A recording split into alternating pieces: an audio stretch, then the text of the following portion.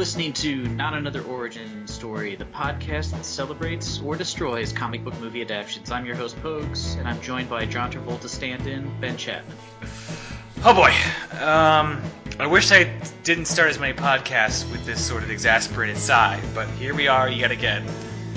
Yeah, I feel like I did a good job picking a Marvel movie to put in the crosshairs, as we've been sort of harsh on DC for a couple of episodes. It is strange that after Catwoman you said, let's do a good one next time, and then you texted me, we're doing Punisher.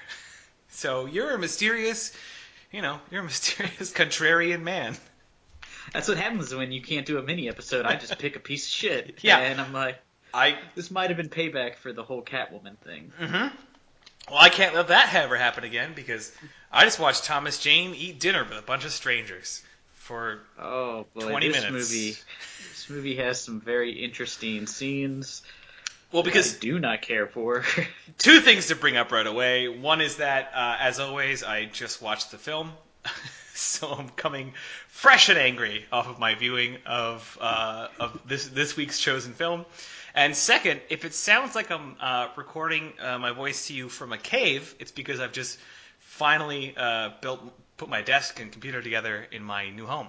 So I'm in a very empty office that is very echoey. And is actually a cave. Yeah. Ben moved into a nice cave. Uh-huh. It's a 3-bedroom. You know, I thought the whole Batcave thing would be, pretty easy. I was wrong. No toilets.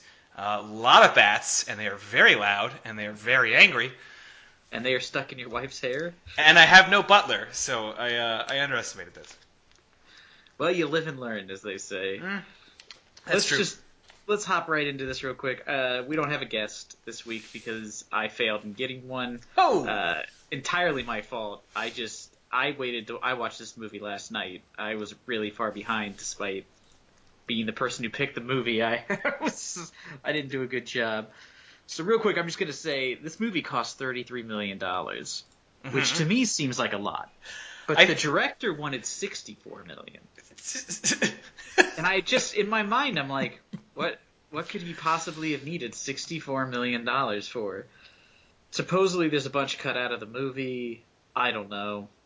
Unless he replaced it with garbage. I still don't think it would have been worth $64 million.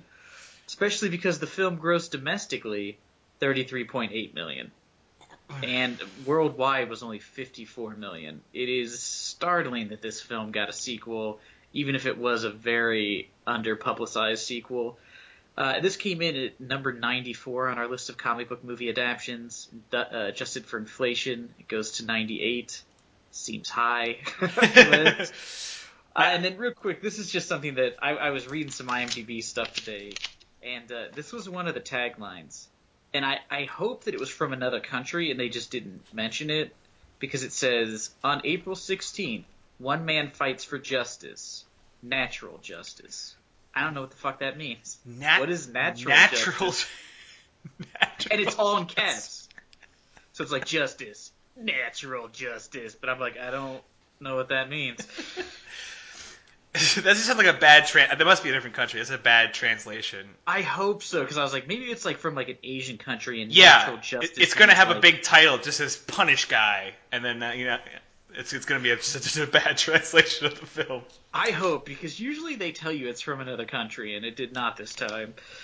Also, I don't do this very much anymore, but this movie is somewhat crazy because it came out in 2004.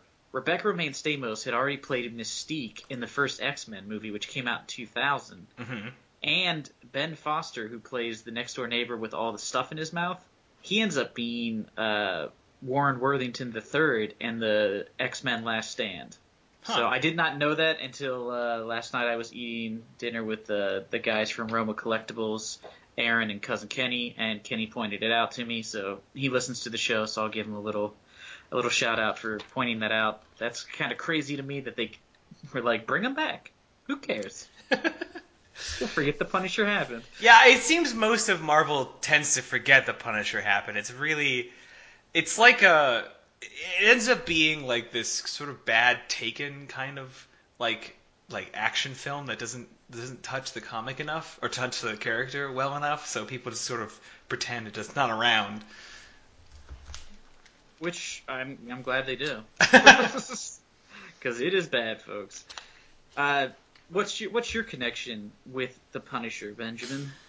So I've read a fair amount of them, but I have a hard time calling myself a fan.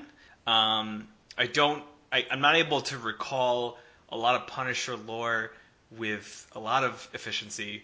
And I've just read. I'm mostly familiar with the Punisher because I am a big Spider-Man fan, and he shows up in Spider-Man comics a lot. His original appearance was in a Spider-Man comic, Hunting Spider-Man, if I'm not mistaken. Yes. So I know him. I know him from his Marvel character, which is bizarre because this is nothing like that character. This is more like the Garth Ennis reboot in the 2000s or the late 90s. I can't remember. In fact, it was like the early 2000s. It's directly built from Welcome Back Punisher mostly, which is What's crazy is that Garth Ennis run is sort of like a lampooning of the Punisher. It's like hyper violent. The stories are just asinine in their ridiculousness, and it's sort of like they were just like, just do whatever you want. Nobody's reading the Punisher. Like, nobody really cares. Right. So he just makes up all this crazy stuff, and I'm like, that's what they chose to base the movie on, is sort of the mockery of that type of comic. That's the weirdest thing. Yeah, it's exactly that. Because there was a lot of Punisher in the 80s and 90s, so much so that they burn him out. I think at some point he was hunting demons or something. Like he was. Yeah, they pushed him way too far. But I read, like, I was a fan of. I read all of Garth Ennis's run of the Punisher from the stupid reboot to like the serious take on the Punisher, which was actually like really, really good. Mm-hmm. I quite enjoyed that run where he really plays the Punisher as just like a guy who just kills people who are criminals, and like he has like no remorse for what he does. Really summed it up there. Really boxed it up. I mean, like he'll like in one memorable issue, he's trying to find out there's like somebody's running like a child prostitution bordello and bringing in these little girls from Russia. And he wants to find out where they are, and the guy won't tell him, so he knocks him unconscious and cuts open his stomach and then pulls his intestines out, but doesn't pull them all the way out, and he just hooks them up to a bunch of trees because they're out in the woods, and the guy wakes up and his intestines are just stretched out. And he's like, if you tell me what I want to know, there's a chance you could still live. You know, you could put your intestines back in and get out of here. And the guy tells him, and the Punisher then is just like, thanks, and shoots him in the face. So it's sort of like, you're like, oh. Fuck! It's like, you're like, that's right, the Punisher is sort of a badass. Yeah. This is not that Punisher. This is a Punisher who lucks into most of his kills. Well, here's the confusion. What happened is the writer-director, Jonathan Hensley? Hensley? I can't remember. I don't know how to pronounce his last name. He wrote, didn't direct, but he wrote Die Hard with a Vengeance, which is weird. Because I actually like that movie a lot. He actually wrote a couple of decent films. Yeah, he's quite an accomplished screenwriter. But he doesn't direct a lot. This is one of his 2 movies he's directed, so I think maybe that might be an issue. Anyway, but the biggest issue is he takes from 2 comics. He takes from Punisher Year One and Welcome Back Punisher. Punisher Year One is fucking grisly. It's the grimdark, intense, super hardcore Punisher. And then, like you said, Welcome Back Punisher is like making fun of that exact thing. So it's a real. It's confusing, and it's confusing. You can see it on the screen because at times he's like, I think Thomas Jane does an incredible job for some parts of this movie, specifically when he's. Disagree. Okay, well, let me get this out. Not to jump ahead, but specifically when he's like chasing after his wife and son, and he gets to them, and they're like, "Dad." Like, I thought that was a really awesome scene. Like, he plays it incredibly well, and I think he's playing that brooding really well for a few minutes in the beginning of that movie. But then it starts becoming a script that's making fun of the Punisher, and he doesn't really like change. He's still like intense and like one note. So all those sort of like goofy lines come off like the most awkward, misplaced thing of all time. It's super uncomfortable to watch. He's in Nolan's Batman. Yeah. And everybody else is in Adam West's Batman. And he just doesn't know it. That's exactly it. John He's Travolta's at like 11. yeah. in like the craziness department of just like, I'm just gonna play this however I feel like today. It doesn't matter. It feels like Nick. It feels like he is doing a impression of Nicolas Cage doing a villain. He's stuck in the Face Off like after he did Yes, exactly. Master Troy, that's when he's just still doing that. And like the Punisher or Thomas Jane is delivering lines with this like you said, like a Batman kind of like intense Christopher Nolan like hardcore delivery, like almost flatline monotone, but he's like making quips about his own dead family, and it's really strange and misplaced. Yeah, there's just a lot in this which you're just like, this is. And then what's insane is I was reading some stuff where like the writer took out, they were originally going to have Microchip, the guy who like gives the Punisher intelligence. Yeah, the famous They were thing going to have Microchip. him in the thing, and the writer was like, nah, he's a really dumb character. But then you're like, but we're gonna keep Spacker Dave. Yeah, and Bumbo, who just walks around singing opera and carries like a rolling pin. I was like, oh, is he fat? You guys hadn't made that clear yet. You hadn't made that very, very clear. Where he's eating in every scene. Anyway, I just want to be clear to those of you who haven't seen The Punisher. The Punisher begins with an R-rated level murder. And then it is insane that this movie is R-rated too, because there is almost no blood in the entire movie. True, but conceptually, it is a gruesome, brutal scene as children and grandparents are gunned down. Let's just start from the very beginning before we get too far. Let's jump into it. This movie started with something which I found, I think is a prevalence in bad movies, which is when they show the name of a city that you're 100% sure where it's located, and then a few seconds later they tell you where it's at. Like it said Tampa, ... Florida. It's like, okay, there's only one Tampa. I don't think anybody else was like Tampa, Vancouver. Tampa. Oh no. Wisconsin. Yeah, I was just like, And then the movie starts with a shot of Thomas Jane in flip-flops. Yep. And basically a suit from the set of Miami Vice. Yep. And he's doing what he thinks is a Russian accent. No, I think it's supposed to be German, like Otto. I think that's supposed to be like a German accent. Then never mind. He fails even more. No, it's bad. It's bad on whatever. It could be a Ukrainian accent. None of it lands. It is like an improv actor being told to be European a second before the camera starts rolling, and just giving it a shot. His only knowledge of European people is Borat. Yeah. Or the villain from Die Hard with a Vengeance, who's true. Hook, line und Sinker line is always my favorite. I think this director's trademark on IMDb is actually it's not that bad. The ending just is really dumb. I think IMDb's they always have director trends that these directors always have. I think this guy's is just a vague understanding of what Europeans are like. That's his pastiche. All of his knowledge of Europeans is from 90s sketch comedy. Yeah, it's just a blur. It's just kind of a blur.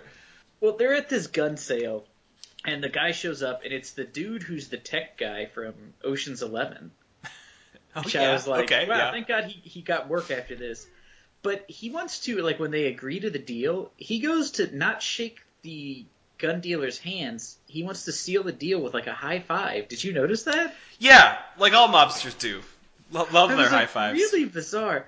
Then we, spoilers. Thomas Jane, the Punisher, is the guy with the bad Russian accent. He pulls a gun so he can be fake shot. Yep. Why the hell did John Travolta's son pull a gun? What was his end game? Panic, I think. And John Travolta's son? You mean the third Franco brother? Because I don't know if you've thought this, but I felt that guy looked like a lost Dave Franco brother. Because I did not think that because I didn't even pay enough attention to know who he was. Such Franco face going on. I just kept referring to him in my notes as Ted Franco. I just made him decided that he was the third Franco brother. Are you talking about the brother who's still alive or the one who gets shot? Well, I think it's the same actor. They look the same. But they do look vaguely the same, except it's probably the same actor. A bad mustache. Ricky Ramone mustache. Yeah, like a high school sophomore mustache. Yeah. And he's dressed that you think any moment he's going to start doing the Cuban Pete thing. everyone in this character is almost racist Italian is the design here. At some point, when the Punisher busts in on a bunch of people like counting cash, one of them's literally just making pasta sauce and eating it. Like, he doesn't have food around him. He's just eating pasta sauce off of which apparently off wasn't stove. even warm because it gets thrown in his face, and he's more like, huh? Anyways, the stupid plot unfolds. The Punisher fakes his own death. He's given a farewell party. He leaves, and his family is going to move to London. But first, they're going to go to Puerto Rico for a family reunion. Yeah. You know when you get all 40 of your family members together in Puerto Rico? Yeah, I was going to say a very expensive family reunion. But in between this scene, we have they go back and we meet John Travolta, who is introduced, like, when they come up to his house, they're playing, like, basically the Imperial March. Like, it's, like, the most evil-sounding theme music I've ever heard. And he's in the Scarface set. That one mansion they use for all the villains in every movie. And his wife faints, but it's, like, the best faint because you can't really tell what's going on. All of a sudden, just a person, like, almost falls out of the frame. Like, because they just, like... It looks like an accident, yeah. Then, later at the club... we're introduced to his henchman, who says that he doesn't want to kill the tech guy from Ocean's 11, because I can't remember his name, because he says, I don't want the karma for killing a little shit like you. Uh-huh, yeah, that's the thing you say. Is it? Is that what middle-aged white mobsters with handlebar mustache say? I don't know. But... What I do want to talk about is the family reunion, because that's a peak scene for me. Yeah, all right. First, we get an introduction to his family, in which, I don't know, I was watching this on a Chromecast to TV from Netflix, and it was like doing that thing where it like goes in and out of good, like high def and sure. And it went out during this scene, but it looked as though Roy Schneider was like orange. Like, he looked so dark compared to everybody else in that shot. I was almost like, this feels like almost racist. He just looks, I don't know, it must have just been the standard definition, but he looked so much darker. It was so out of place. And then there's this really awkward line about the fishing guy. They're like, he's a witch doctor. I was like, that really threw me off. This man and his son are swimming, and they come ashore, and they're walking along the beach with, I guess, his grandparents, and his dad is like, that dude's a witch doctor, and he just looks like a dude getting a boat ready to like go out. He looks like a guy who fishes. I just wanted to be like, Grandpa? That's super racist. Yeah, because, I mean, we should mention the man is an African-American, so it's somewhat racist when they're like, I think he's just fishing. Like, yeah. I don't think he's a witch doctor. You know, a thing that's not around. And we don't really, I guess that's are we supposed to assume that that's how he heals Frank Castle's wounds? I guess so, but you don't ever see that sequence. Like, Frank Castle just reemerges post-murder in, like a Robinson Crusoe outfit, like no shirt, giant beard, and just and the witch doctor. But not just that big of a beard. Yeah, just kind of a beard, and the witch doctor's just like, all right, well, I did, you know, the weird magic black guy stuff that I do that movies seem to think that it is crazy. Black too, people he just do. like throws back the cane and he's like, "Good luck, Frank." He's like, "Yeah." It's like, thanks. This guy saved your life. Like, he could be a little more thankful. But we're skipping over the massive murder. I want to. When I watched this scene, Sarah happened to be in the room assembling some furniture behind me, and she had never seen this film, and she was just like mumbling, "Jesus Christ," because, like you said, there is no blood, but conceptually, this sequence is intense. This sequence is insane because it is a family reunion, like it could only happen in a movie. Yeah. Like, there are so many people in Puerto Rico at this person's house. It has to be conservatively 50 people. And at it's least. Yeah, and it's women like and children. It's like grandmas and grandpas and aunts and uncles in Hawaiian shirts hanging out, kids being bored. Like, I immediately pictured myself being in a family reunion and being like, I just want to go inside and watch TV like this. And then you just get gunned down. And then you just get gunned down. Man, what a fucking weekend. There's a couple of crazy things, real quick, before we get into this. Sure. First off, I just want to hop back for 1 second. When John Travolta was in the morgue identifying his dead child, did you feel like him touching him and kissing him was like, in light of all the things that have come out with John Travolta and his sort of touchy-feeliness now, do you think that was like all improvised? Like he was like, I'm just going to keep touching this guy?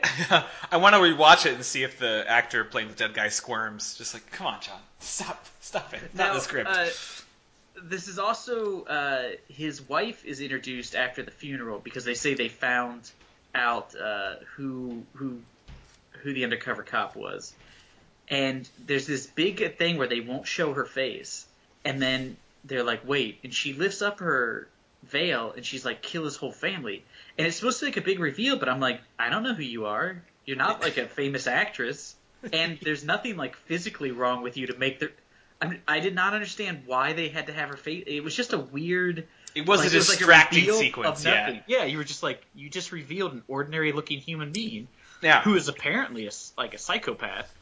But now they find out the undercover cop, which I guess there was a storyline that was cut out of the movie, in which his black cop friend turned him in. This movie is not really kind to black people. No, it isn't. They're traitors or witch doctors, apparently. The only two things they can be. God. We also get the scene where his son gives Frank Castle the Punisher shirt, which he's been like sleeping on. That was like in a brown paper bag. Yeah. And he's like, this one was real intense. And he has like the delivery of Jake Lloyd from Phantom Menace. I hate kid actors almost like 80% of the time, and he's a prime example. Just phoning in lines, just doing the bare minimum of remembering what to say, and that's about it. Yeah, he just was like, oh, Dad, come here. I bought you a shirt. It's shamanistic, kind of. Anyway. Yeah, it's supposed to keep away bad spirits. It's really intense. And it's not going to work because you're about to all get murdered. Well, and then he goes to see his dad, who starts talking. He's like, in what has to be one of the many extremely clunky lines of dialogue in this, is when he's like, wow, what did you do to your Colt 911s? Did you update? Did you modify them? And he's like, you could say that. And then he just like reads like a catalog description.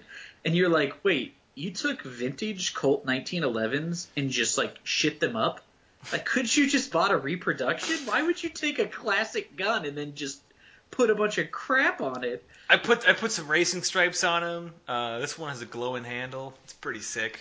Yeah, it's just like insane that they have this conversation. Then when the shootout starts, neither one of them grabs the automatic weapons. They both take double-barrel shotguns. Yeah. The slowest to reload weapon of any weapon in that room. They pick the one that's really hard to reload. This movie also fucking loves shotguns, because that sequence, they have shotguns. Like, a bunch of the guys coming in have shotguns. Like, a bunch of, like, almost most of the bad guys for the rest of the movie have shotguns. I don't know why this director. Maybe it's like the cheapest really gun you can buy, I guess. Yeah, it's the cheapest prop. But now, as the massacre begins, two people are shown, two family members are shown making pretty lame attempts at escaping.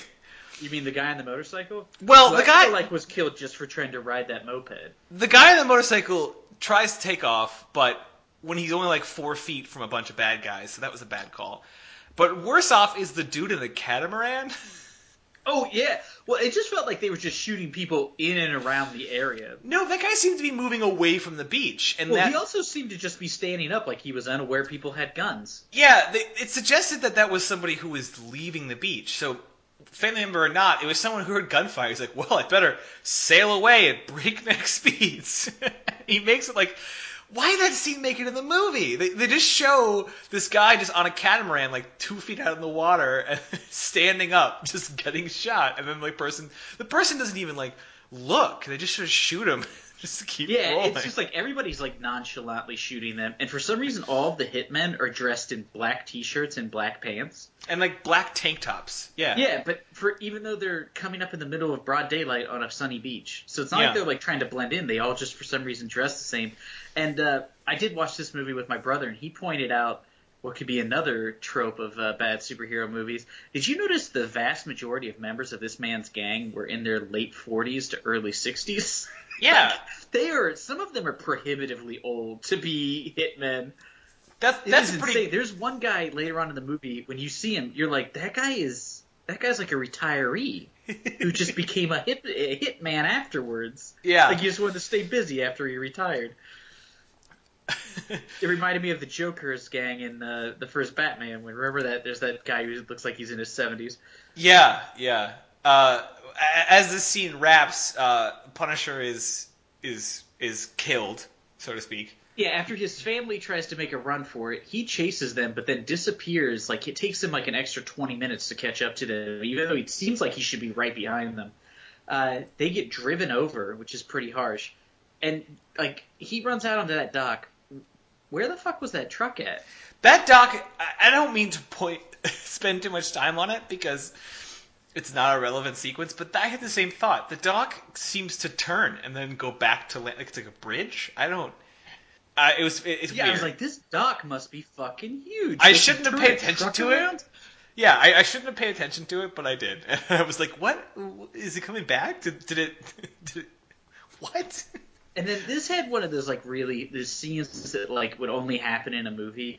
The truck is driving towards him, and he's shooting a shotgun, and they keep shooting him, and they're shooting him in, like, all of his limbs. And he can barely stand up, and they all get out and walk towards him, and he picks up the shotgun and pulls the trigger, and none of them, like, react. I'm like, if that shotgun had one more shell, 3 of those dudes easily would have died. Like, they would have been easily killed by the buckshot. You don't and they know. just walk towards him. It's not a revolver. You're not counting the shots. You can't possibly have known how many are left. Yeah, it is insane. I was just like, oh, that's so dumb. Yeah. And then the situation, that's Yeah. who I thought the son looked Ted like. Franco, Was, like yeah. he should be on the Jersey Shore. They take Frank Castle after shooting him in both legs, his one arm, and they shoot him dead in the sternum, leave him on a dock that they then set on fire, and he's conscious for part of it. I mean, like, I think he has a superhuman strength or something, because no one can be shot that many times and stay conscious, let alone live. I guess maybe the salt water really cleaned up those wounds or something, or the witch doctor killed a chicken over him. Yeah, he gets shot pretty bad for even a movie sequence. Like, he gets lethally shot and then exploded. Well, I'm sorry, an explosion goes off and throws him away, which is, how explosions work. Especially gasoline-related explosions, which Yeah. he wouldn't have really been blown away. He would have just been engulfed in flames. And then you think that you'd see some more Punisher, like waking up on a beach and, like, struggling and, like, I don't know, something. But instead we go back and we watch a really infinitely long sequence of John Travolta getting, like, in an argument with his wife. Well, the scene which is crazy is he owns a club called It's Saints so and uneven, Sinners. the pace of this movie. It's so... You just watched, like, 90 people die, and you think we're going to move into something, like, riveting next, or start this momentum going. And, no, we just hang out in the club for a little while.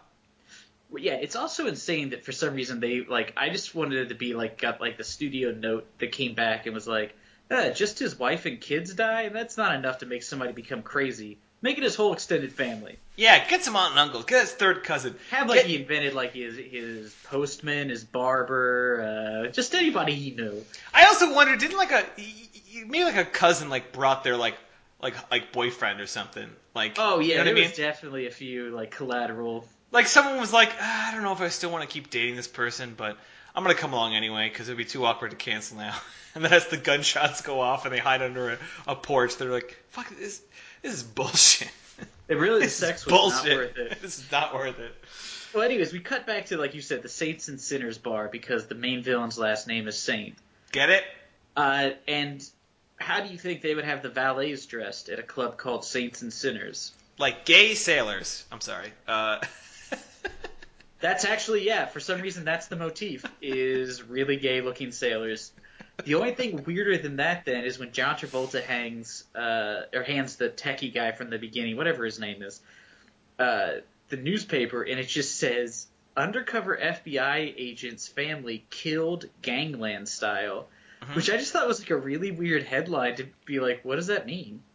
Like, I don't know, it just seemed like such an odd headline. Yeah. It would probably just be like more like massacre in Puerto Rico or something. But yeah, like I just felt like, anyway, they're really very specific in this in Tampa. At some point, we cut to the mansion where John Travolta is looking, sipping whiskey on his porch or whatever villains do, and his wife comes out and she thanks him for murdering a family, then reveals herself to be wearing lingerie. After he gives her $1 million pair of earrings, Yeah. diamond earrings. Yeah. She then takes off her dress, which was like way tighter in the earlier shots, and now is like really loose because she has tons of like lingerie underneath. And it's just, and then they kiss, and it cuts away, and our next scene is, you assume months later, because they don't explain how long it's been, but Frank Castle returns to his parents' old home, which just has crime scene tape around it. And he goes inside, and his father's gun case is still there with all of his guns. I don't think that's how crime scenes work. I don't think they just leave guns in a building that no one's attending. Like, you're just like, I hope nobody comes up and tries to take these. They're in glass. Don't worry about it. Come on. I just thought that was crazy. I was like, I guess that's crime scene work in Puerto Rico. I don't know. Yeah, he gets all the guns, and then he walks outside, and for some reason that Punisher shirt's outside. I didn't exactly understand why it was there either. And again, the witch doctor who pulled him over in a boat, he's not wearing a shirt. Frank is wearing like a vest version of the shirt he was already wearing in the other scenes. And again, no shirt. So just no one has shirts. Like everyone, it's so bizarre. No one has clothes. He's just like, he looks like he's been stranded on a remote island for like 100 years. He's got that Robinson Crusoe beard. Is a great way to bill how he is dressed, because it is really weird. And he lifts up the Punisher shirt, which he doesn't like turn to show to the witch doctor. He just picks up a shirt. So from the witch doctor's point of view, it's just a black t-shirt. And he picks it up, and he looks at the witch doctor, and the witch doctor nods as if to say, yes? But what does he say? Like, yes, that sure is a t-shirt, I guess. I wouldn't know. I don't seem to own any. So I don't know what that scene was supposed to be. I get it because he's like, it's got a skull on it that my son gave me, so it means something. But the guy's just like, yeah, a shirt? You found it. Cool. Can I see it? Are you going to use it? Like, it's just the most bizarre sequence. I had to rewind. I'm like, is that what I saw? Yeah. Yeah, it is. That whole sequence is just like insane, because you're just like, I don't understand what's going on. The time difference is confusing. Has it been like a month, a week, a couple of years? I mean, that's like a 2-month beard minimum. Oh yeah, minimum. It turns out that it's been 5 months. Yeah, they later say. But Frank Castle then returns to Tampa, where he immediately gets an apartment. The shittiest apartment ever. Keep in mind, he's thought to be dead at this point. He has no money, I would say. Apparently he has right? money. He also somehow rents an apartment. No, because he died. A dead person. Like presumably as someone with an undercover career, he would have his will up to date, because that's a dangerous job. So presumably all of his money and his estate was given out to whoever is left. They're all dead. Like some distant cousin or his neighbor, I don't know. But it certainly won't be like still in his name. He certainly couldn't go to an ATM. So which is why it's extra confusing why he rolls up to an apartment that he suddenly has with a car and a lot of tools. Like he starts working on that car with like There is a weird montage where he's like setting booby traps in his house, which comes back in the movie in no way whatsoever worthwhile. Yeah. They're just completely worthless. Then he begins to like Mad Max up a car. That again, I have no idea. Maybe he had that car somewhere, sure, but again, money. It's very confusing. He then shows up at the gravesite of him and his wife and kid, which I found this to be insane. It's 5 months later. They already have tombstones, which is a great turnaround time if you've ever had to bury somebody. Sick turnaround. Thanks, Tampa. But what's even more insane is they ship those people's bodies back to Tampa to be buried. They're not even from Tampa. They just happen to live there. I don't know. They mention that they constantly are moving, and that his parents own that land down in Puerto Rico. Why did they pick to fly their bodies back to Tampa? They're not buried with the rest of the Castle family. Look, it was probably a government funeral, and it's probably real cheap in that swampy dirt to bury people. So it's probably just like budget cuts. Maybe that's it. I was just like, wow, this is bizarre. But then we kind of meet the people from his weird friend group that he forms, and the movie spends far too much time paying attention to. We got Bumpo, excuse me. Yeah, we got Mr. Bumpo. Who might as well have just been called Sandwich, or like, just something where you're like, I got it, he's fat.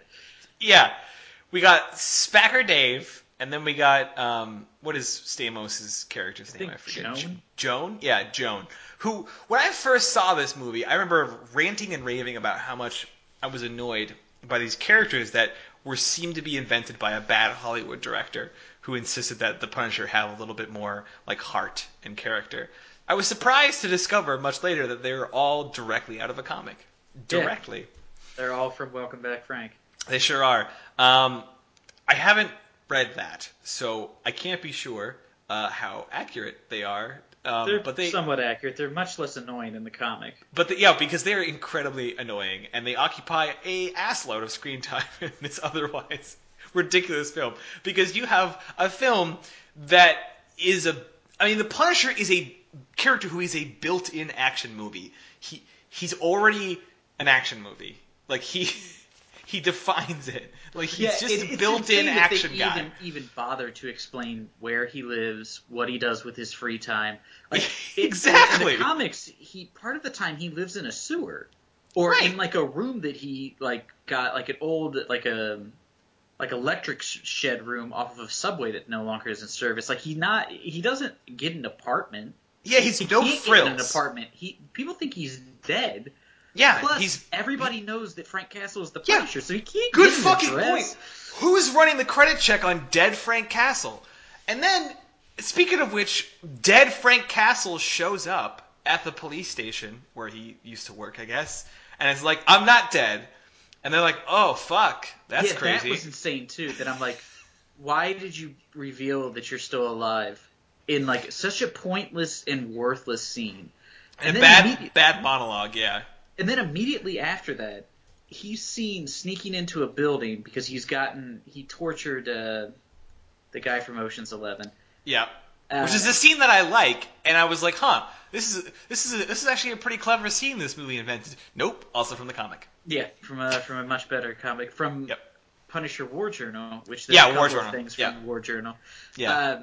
He finds out that there's some money laundering in this building, and to sneak into the building, he goes and beats up 2 Hispanic men who are just, like, day laborers. Like, they're not day laborers. Well, but that's pretty Punisher style right there, though. He does some... The Punisher would never go and just beat up 2 dudes who are basically janitors. They don't know the guy's a criminal. They're janitors. He just knocked him out. That one guy is definitely going to have brain damage. I mean, thought that was they're going to have a little tinnitus from the ear hit, but he's going to be fine.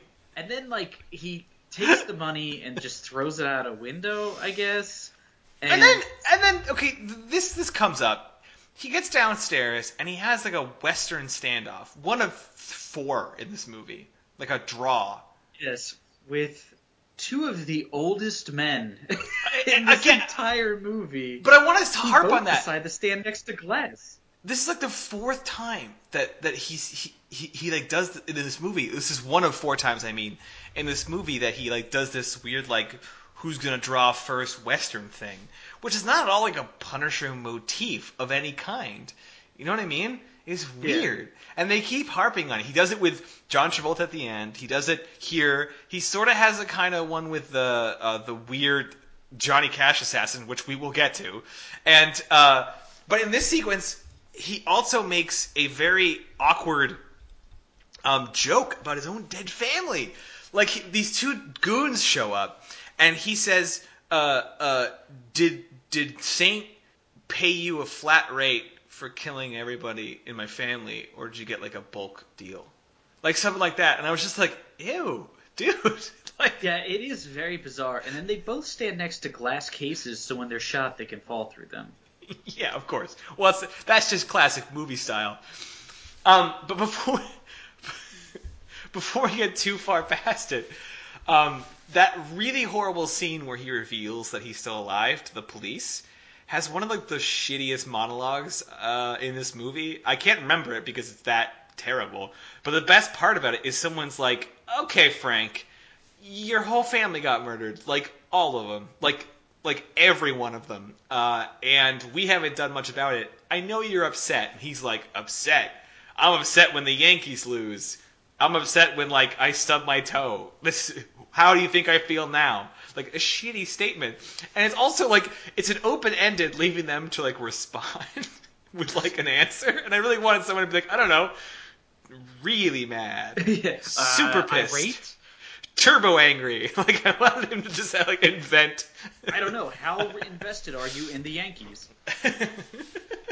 Yeah, I don't know. Those could be synonymous. Some people take that shit really seriously. He leaves his tombstone behind at a golf course as a threat. I like that. Felt like it was probably taken from a comic. That was something, I guess. That was all right. I dug that. I actually kind of dug a little bit of this idea that he would like plan and get all the information before he would go after them. But I didn't think it would take a whole movie. Yeah, it's insane, and I don't get like why he decided to like. He basically plays John Travolta into killing his own best friend and his wife, and I'm like, I get that, like, you know, psychologically you're like, ooh, that's good payback, that he'll know right before he dies that he killed, you know, two people that he really cared about, but then I'm like, the Punisher really doesn't give a shit. Like he's not in it to like, that's not the kind of revenge he wants. He just is going to kill them all because they all deserve to die. And I'm like, yeah. I don't like that he's like trying to create. It just seemed so weird. And the same year this movie came out, the movie Man on Fire came out with Denzel Washington. Oh yeah, that's a much better Punisher movie. And I'm like, that's what that should have been. Like, he's shoving bombs up guys' asses. You know what I mean? He's like, he's doing all sorts. Like, he's just basically, like, I'm getting this little girl back. I don't care who I got to kill to get her back. This movie should have had the inventive intensity of a movie like that. Yes, but it doesn't. It has like a mediocre gunfight at the end, and some general like violent like fights in the middle. But mostly it's him planning and stalking this guy to like make him the scene where he upset? goes and he puts the fake fire hydrant so he can move her car. Who leaves their purse in a sports car with diamond earrings in it? I'm sorry, there's no way they would make it. Somebody would break that window, steal it, and run. I mean, that's just insanity. Also, he's able to find the wife of the mobster because she goes to a movie every Thursday at 8:00. Who? No one. You're a mobster.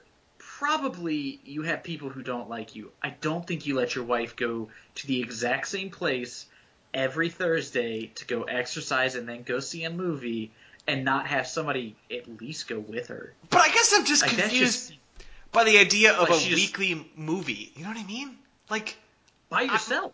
Yeah, most people go to a movie when like a movie comes out that they want to see. They don't just like roll, because I just pictured her like rolling in and like, well, I'm here again after last week. There's nothing new really out. I guess I'll just see this Kevin James Zookeeper movie like this. Like one for Paul Blart Mall Cop 2.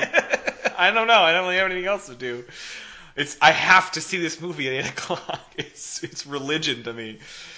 But anyway, we haven't touched too much on Bumpo and Joan and Spacker Dave, and I want to talk about them because why? Because each one of them has one personality trait. Yeah, there's Bumpo that. likes to eat and listen to opera.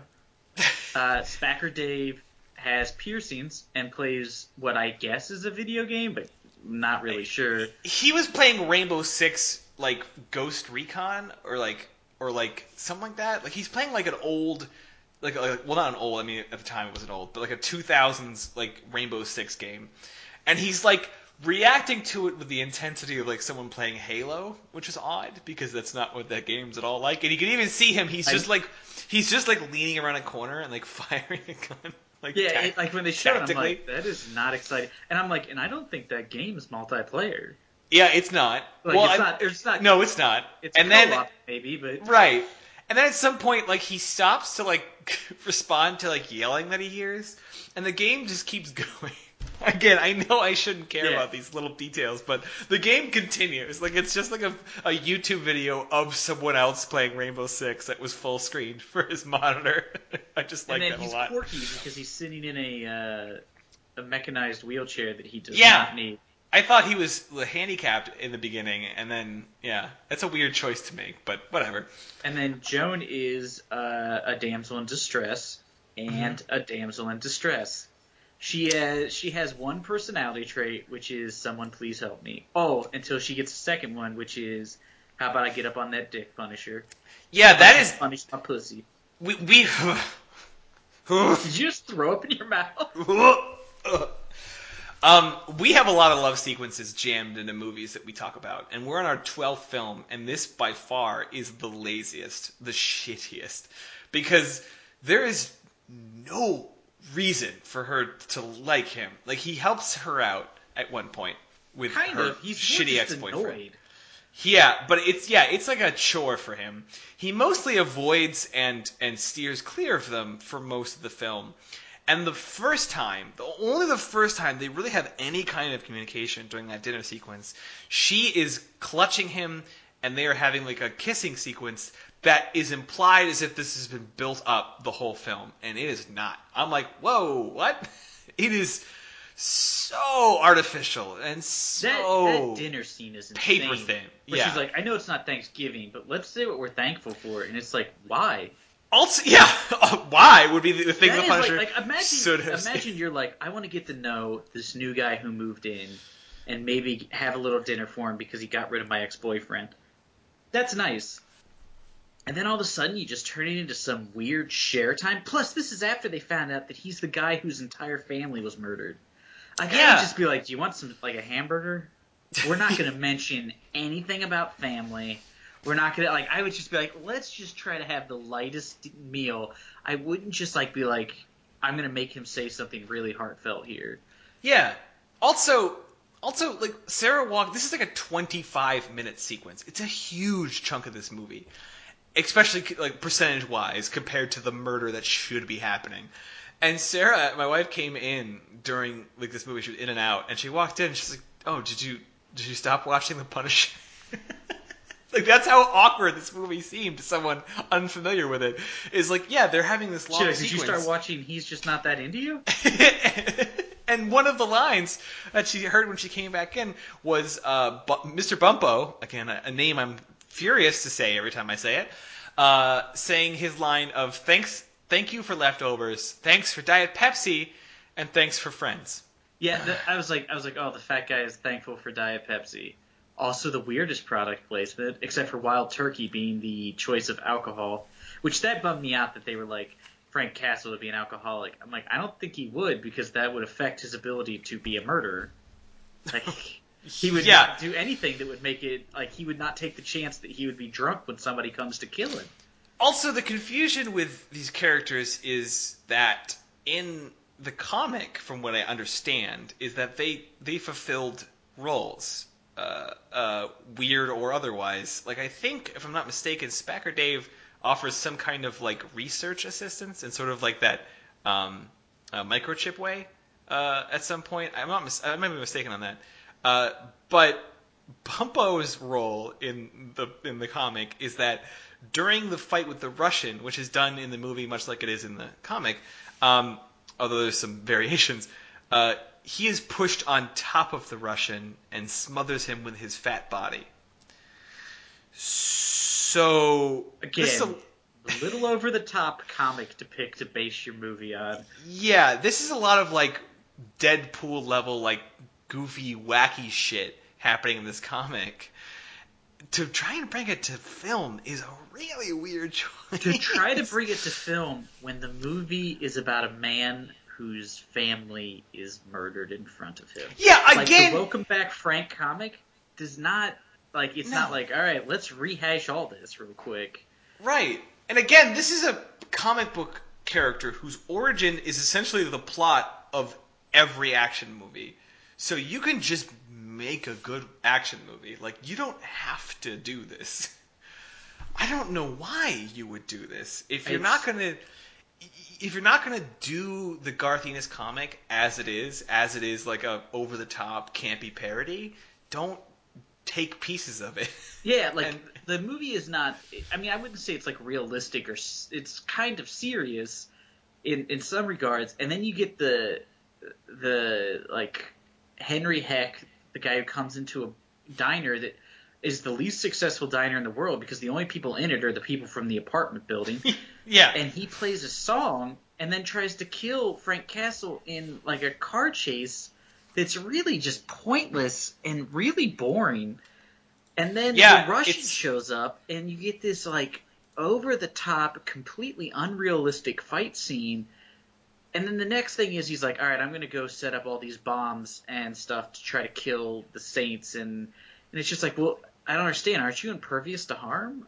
Like, it's just the movie's so all over the place. At one point, he's being thrown through walls, like solid walls. He's being chucked through 2 layers of drywall and stuff. And he just, like, shakes his head like it kind of hurt.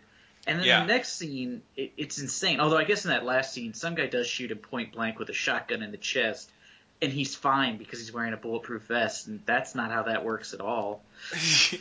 Oh, God. He would literally, his lungs would just, like his ribs would break from the impact. We'll talk about that in a minute, but in my notes, I'm just now realizing that I wrote in all caps, why am I watching The Punisher eat dinner? Well, what's great is right before that scene, is Spacker Dave comes over to trick him into showing up to dinner. He knocks on the door, and they show Frank Castle is shirtless with an unloaded gun, because he loads the gun when he hears somebody knock on his door, which I don't get why you would carry around an unloaded gun. And he is eating tuna out of a can with a pocket knife. Sure. I'm like, the motherfucker didn't buy a spoon? No, he doesn't have time for that. I thought that was the weirdest choice. I was like, He has like an entire like craftsman tool set in like a lockable case, and he doesn't have any silverware.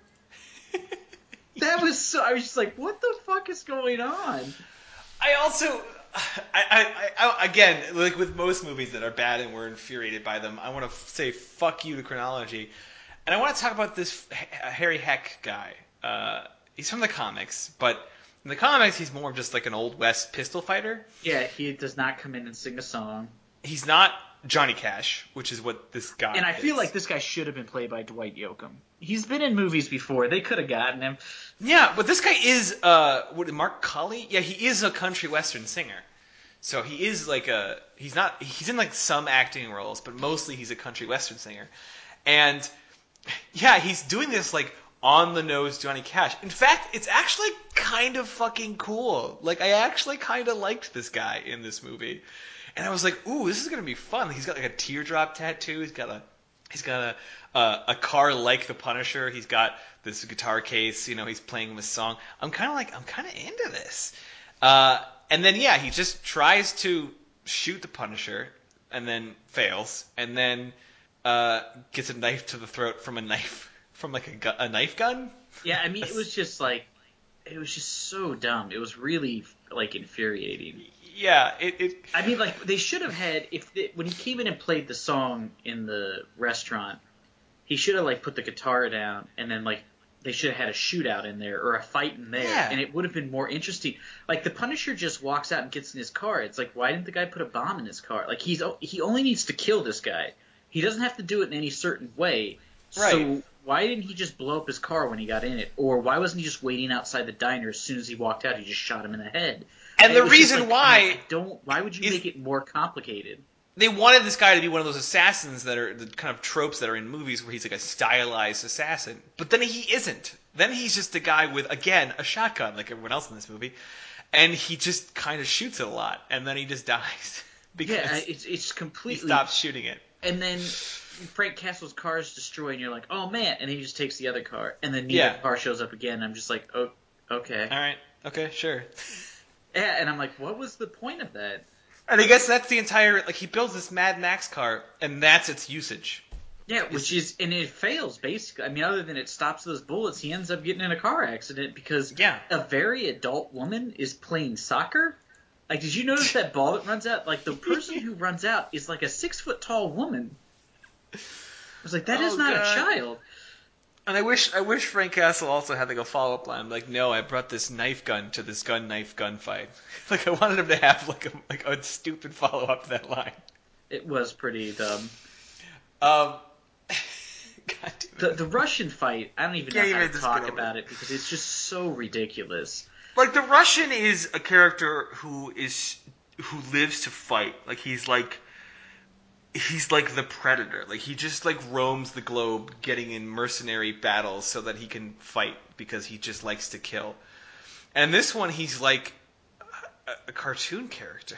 He doesn't speak. He just kind of grunts and like. And what's insane is he gets stabbed like repeatedly. He gets his face burned. He gets like thrown into a wall.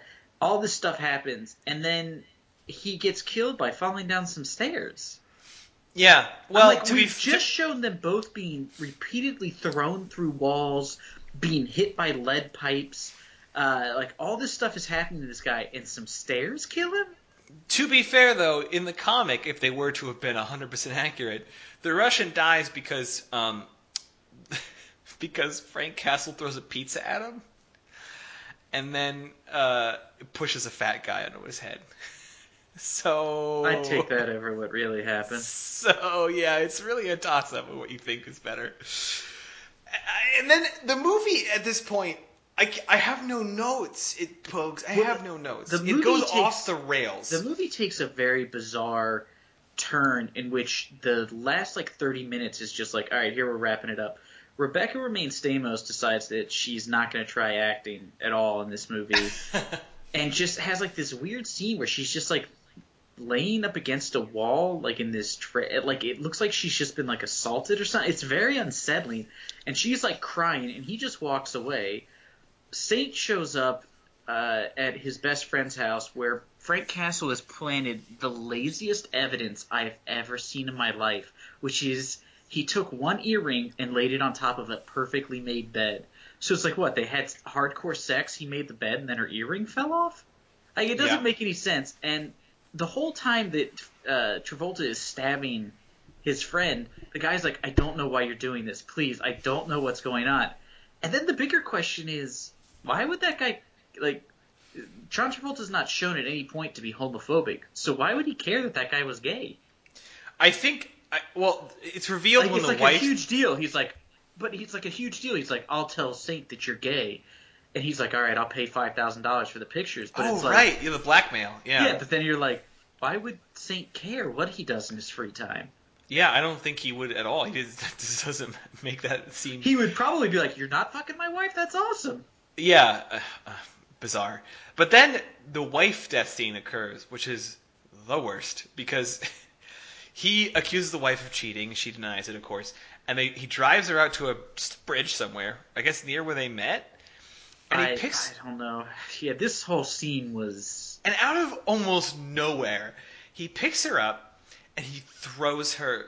And it's almost instantly like she's like a dummy, like a mannequin. You know, like you'd stuff. It is not a natural.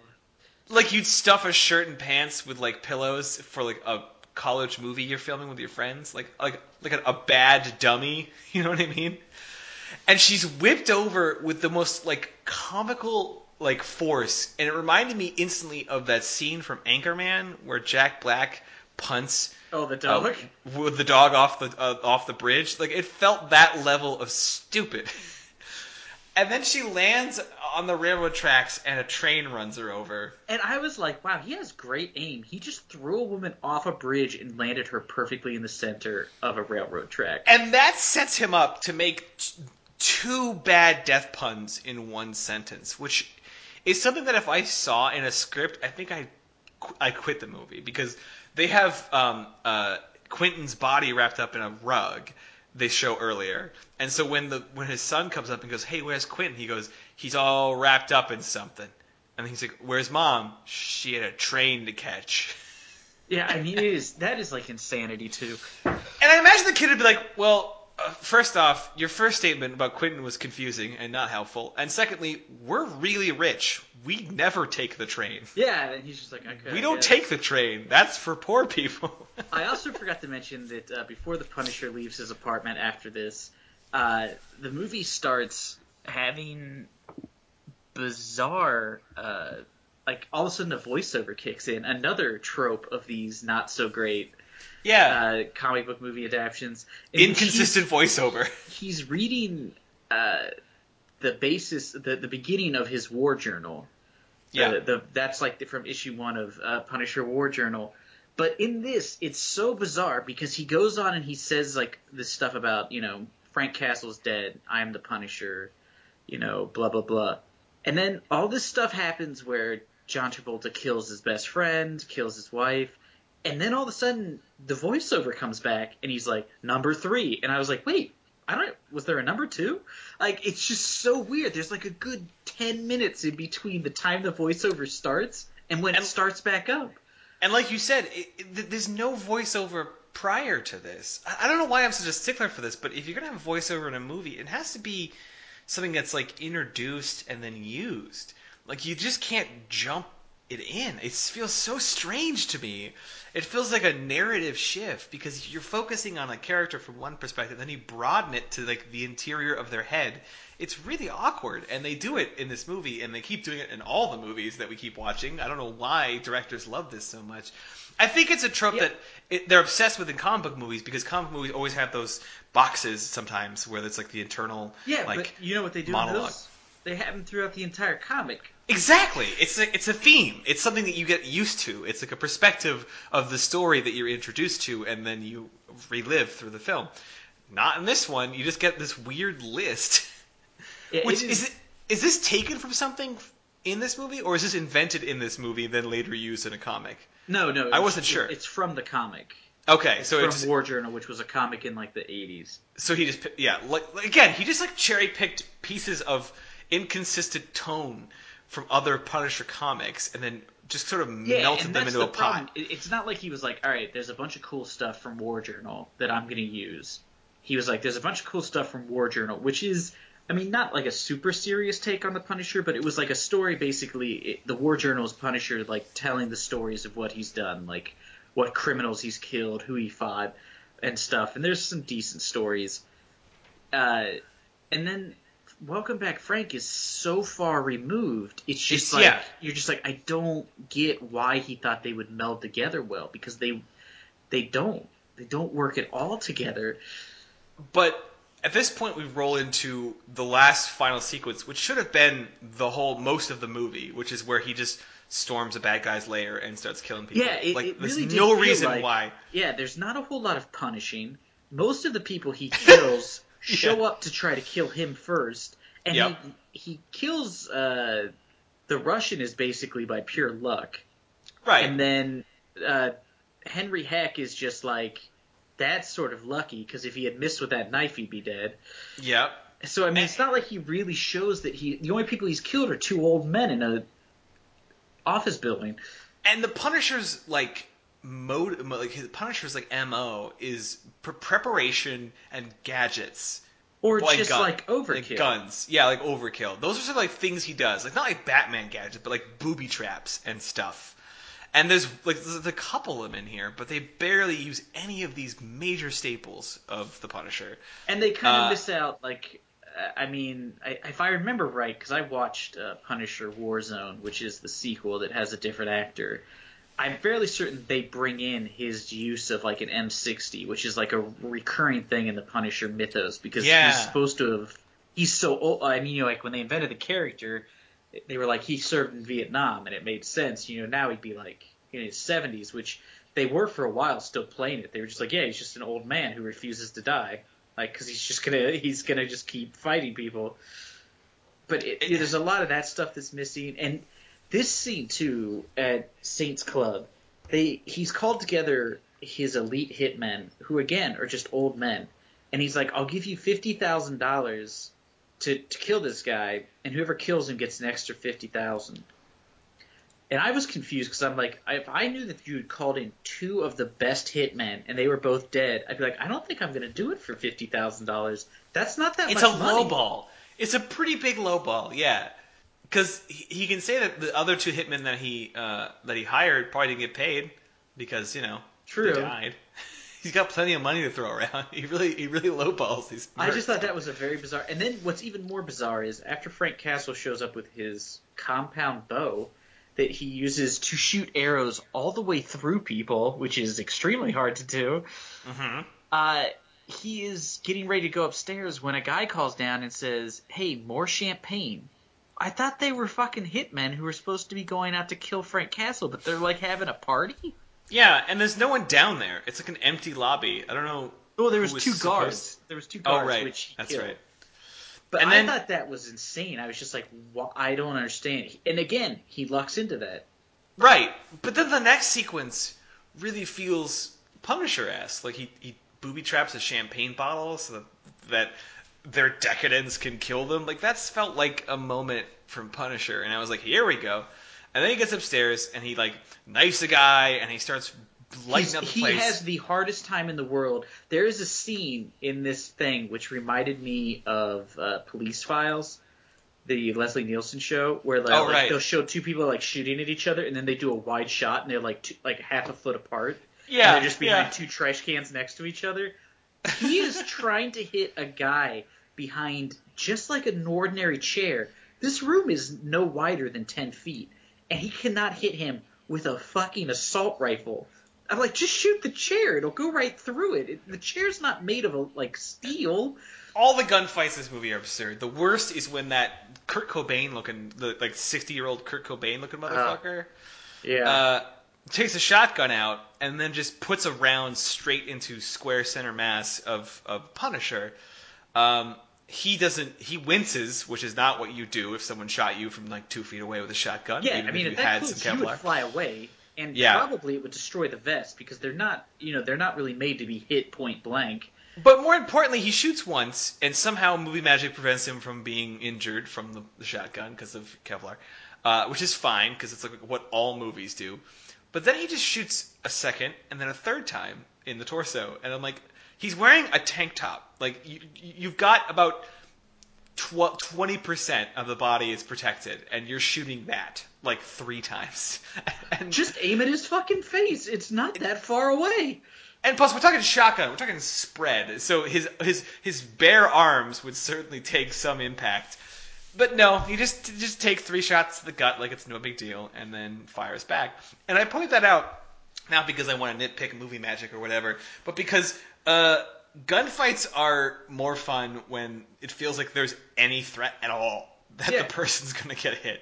Like John McClane getting absolutely gunned to fucking hell and limping on bleeding feet is what makes him such an exciting character throughout most of the movie. Is that he's you're like, taking he's damage. actually seriously hurt.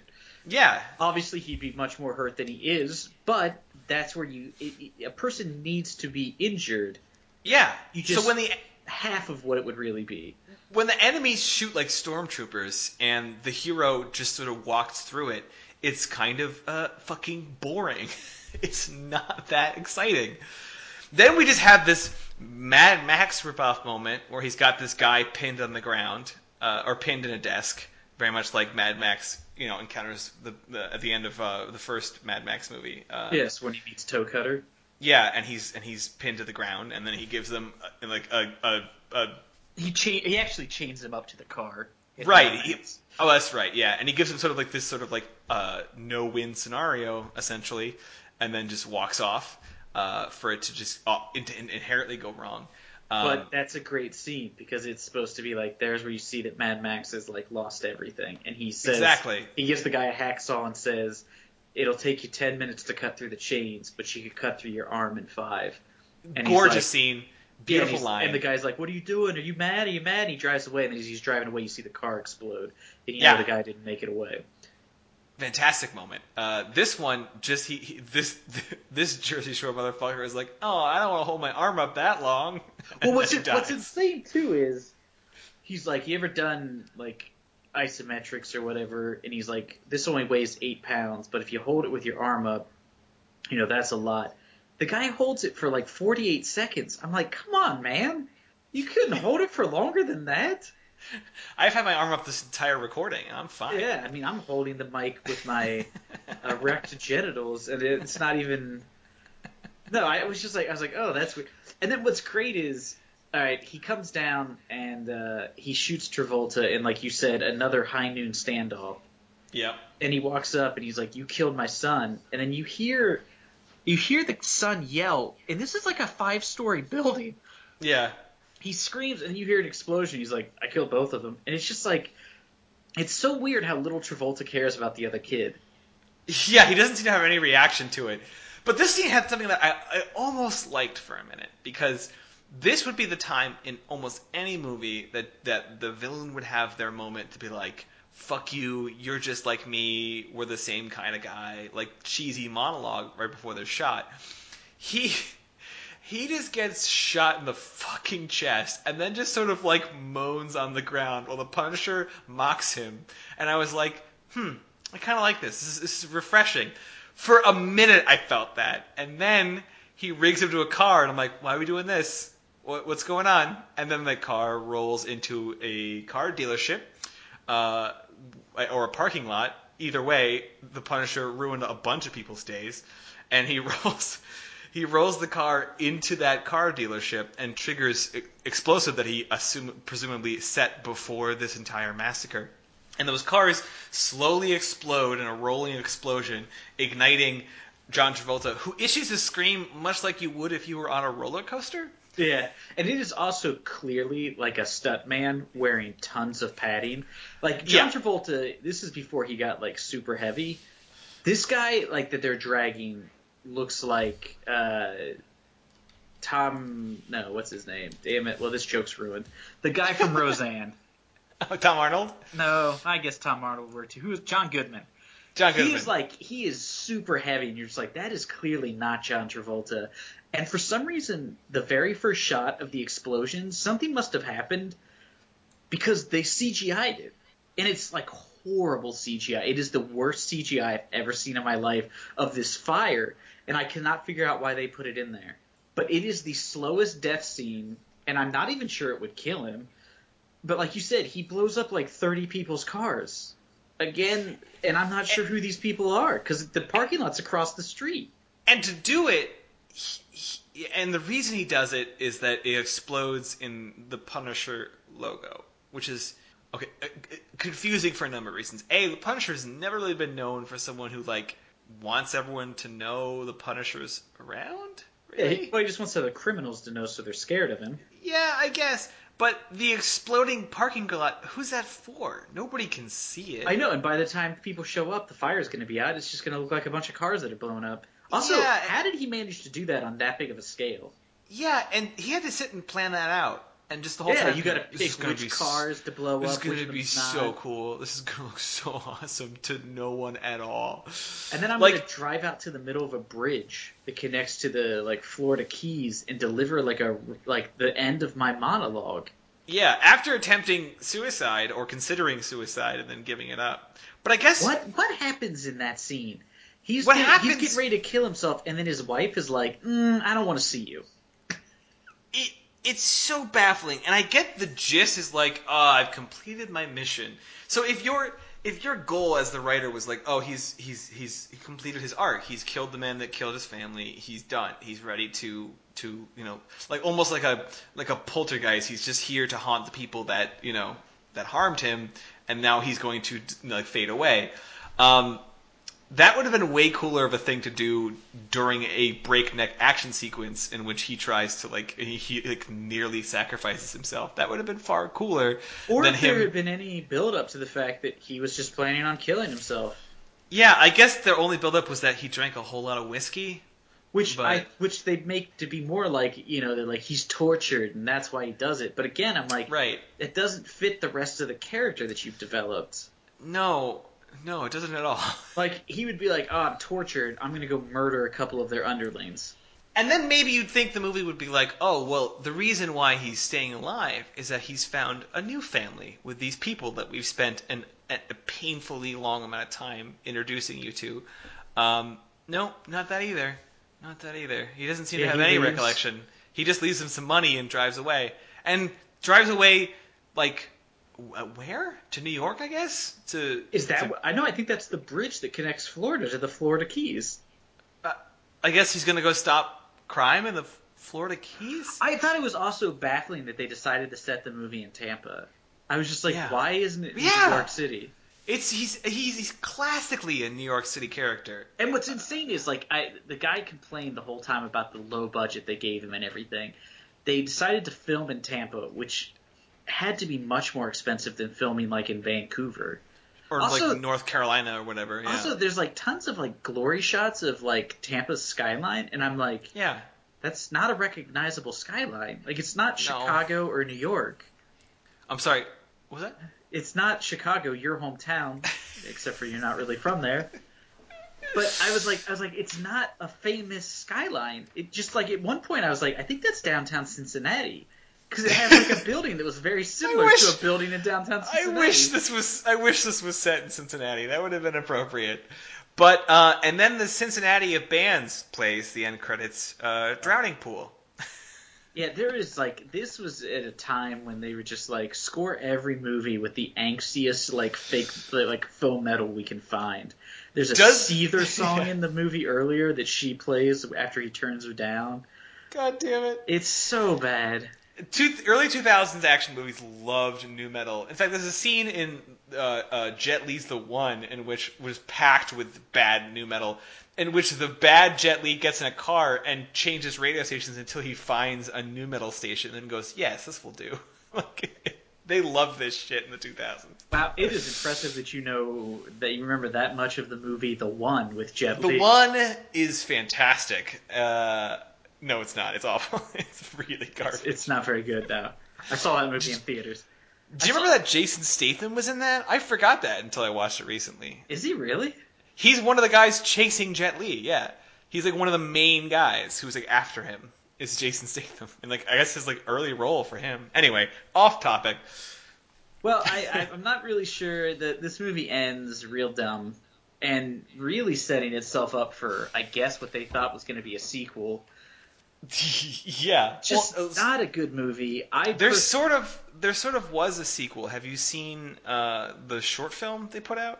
I saw it when they first released it. I haven't seen it. That was like 6 years ago, so I don't really remember. It's just a quick sequence with Ron Perlman in it, strangely, of like the Punisher like doing his laundry and then seeing a crime and then like coming out and like kicking some ass. It's pretty damn good, and it encouraged a lot of fans to like write petitions to like bring the director of that short film and everything back to like do another Thomas Jane movie. But instead they're moving forward with that guy from The Walking Dead. I'm concerned because I've never seen that guy in anything where he doesn't have like a really thick Southern accent. So like I'm afraid he's gonna be like it's time you got punished, and it's gonna be like, oh no, punished. Yeah, please don't speak.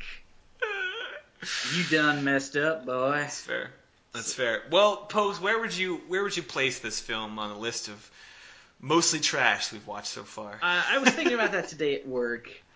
I feel like it's not quite as bad. I mean, it's definitely better than Catwoman. Catwoman's the new bottom for me.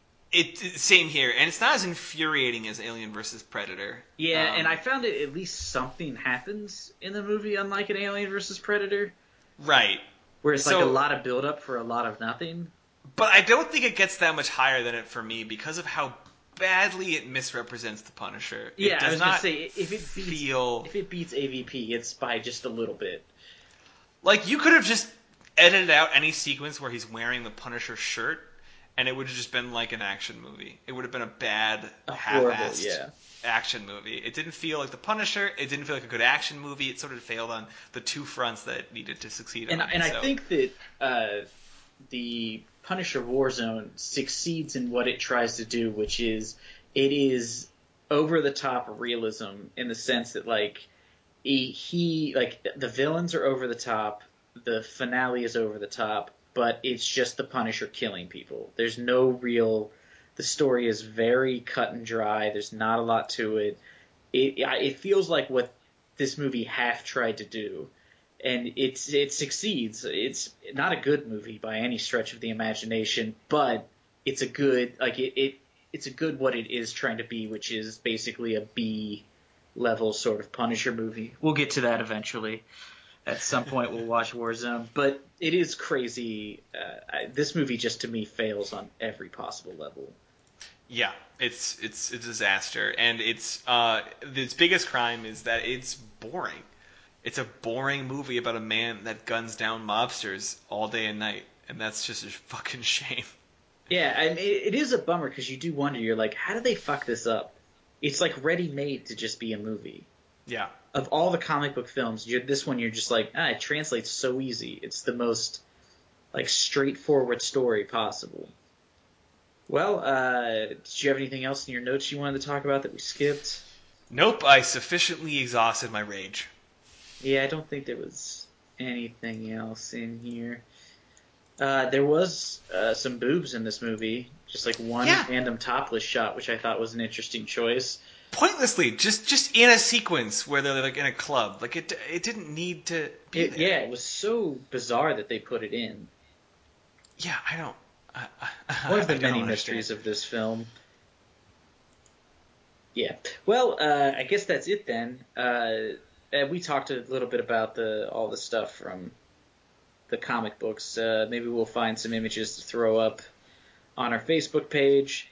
You should go check it out because Ben does toss up some of the stuff we talk about. The link it to the comics. You can find our Facebook page at facebook.com/NAOSpod. Benjamin, where can they find you? I'm at the Disco Pony, or you can look at some of my work at therealbenchapman.com, and you know the rest. Yes, you can find me on Instagram at It's Pogues. Post comments on our Facebook page. Tweet the podcast at NAOSpod.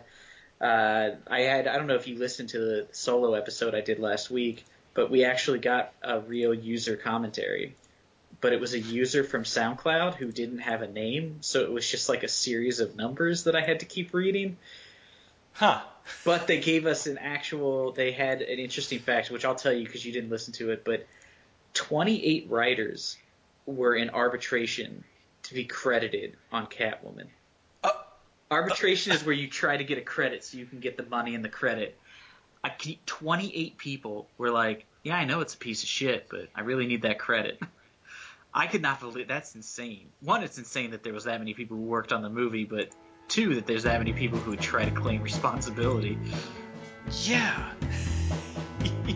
Yeah. I have no response. I'm baffled by that fact. Yeah, I could not believe that when they sent that to me. I was like, wow, that is beyond insanity.